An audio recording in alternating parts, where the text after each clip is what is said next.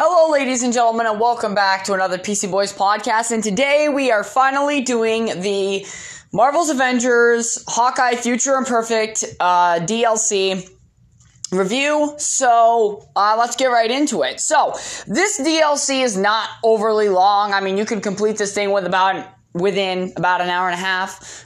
It's not too long. It's pretty short, actually. So in this DLC, you do get to play as Old Man Hawkeye.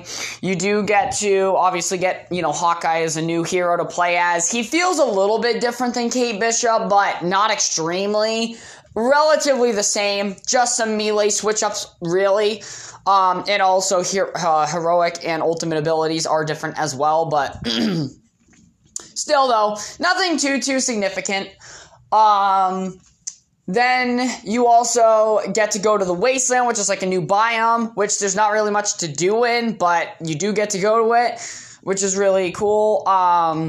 You also get to fight off against Maestro at the end as the main boss, which they lead up to him, talking about him being like this big bad guy that people are afraid of and stuff. And, we already know it's Maestro based upon the marketing material, so I don't know why they tried hiding that in the fucking, actual story, but okay, whatever. But yeah, so ultimately the whole point of this DLC is to find Nick Fury in the future, and then you find him, and Monica, and she has this cube of like the universe or something like that, or cosmic cube, and now you have to like go back to present day, and you gotta like, make sure not to make the same mistakes as the Old Man Hawkeye did, which was leaving the Avengers and whatnot. So yeah, that's really all the DLC entitles in terms of story. You go to the future to find Nick Fury, you find him, then you're told to not make the same mistakes that Old Man Clint did, so you don't, and that's basically where the DLC ends, going into the next Wakanda DLC for Black Panther, which a lot of people are more excited about, obviously, than Hawkeye. Me being one of those people included, but yeah, so what do I rate this DLC? I will say, one thing Marvel's Avengers does do well is having these DLCs.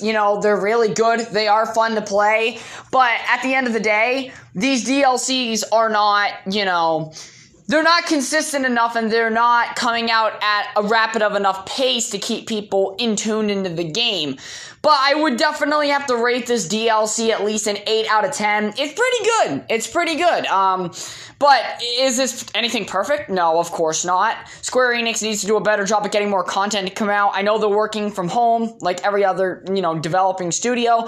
But a game like Marvel's Avengers, unfortunately, needs more content quite a bit. It's not like Marvel's Spider-Man. It's not like Doom Eternal, where you have like this over 20-hour campaign, to be able to play through, and just, have fun and have plenty of extra stuff to do, an open world aspect for Spider-Man anyways. Doom Eternal, you of course get, the play through the many difficulties and, get different rewards and stuff. That's one thing that this game does not really have. And I know that this review isn't exactly really long or very in-depth, but it's because this DLC was short. There's not much to cover. I mean, the story is very basic. Find Nick Fury in the future. You find him. You stay with the Avengers instead of retiring, like Old Man Clint did, and that's really about it. You play as Hawkeye. You get some new outfits. He's a little bit different than Kate, but not extremely. And that's really it. And then you fight Maestro. That's really all this DLC offers in terms of, talking about. But yeah, that's really all I, have to talk about for this DLC. I recommend people play it. I mean, it's free, so, why would you not play it? Yeah, so, ladies and gentlemen, that's all I have for you. I hope you enjoyed this little podcast. I know it's not really anything special, but then again, the DLC wasn't longer, so I couldn't really flesh anything out more, and it's not like we have a new hero that I can really dive deep into either, so that's unfortunate, but thank you very much for listening. I hope you guys enjoyed, and I'll catch you all in the next one.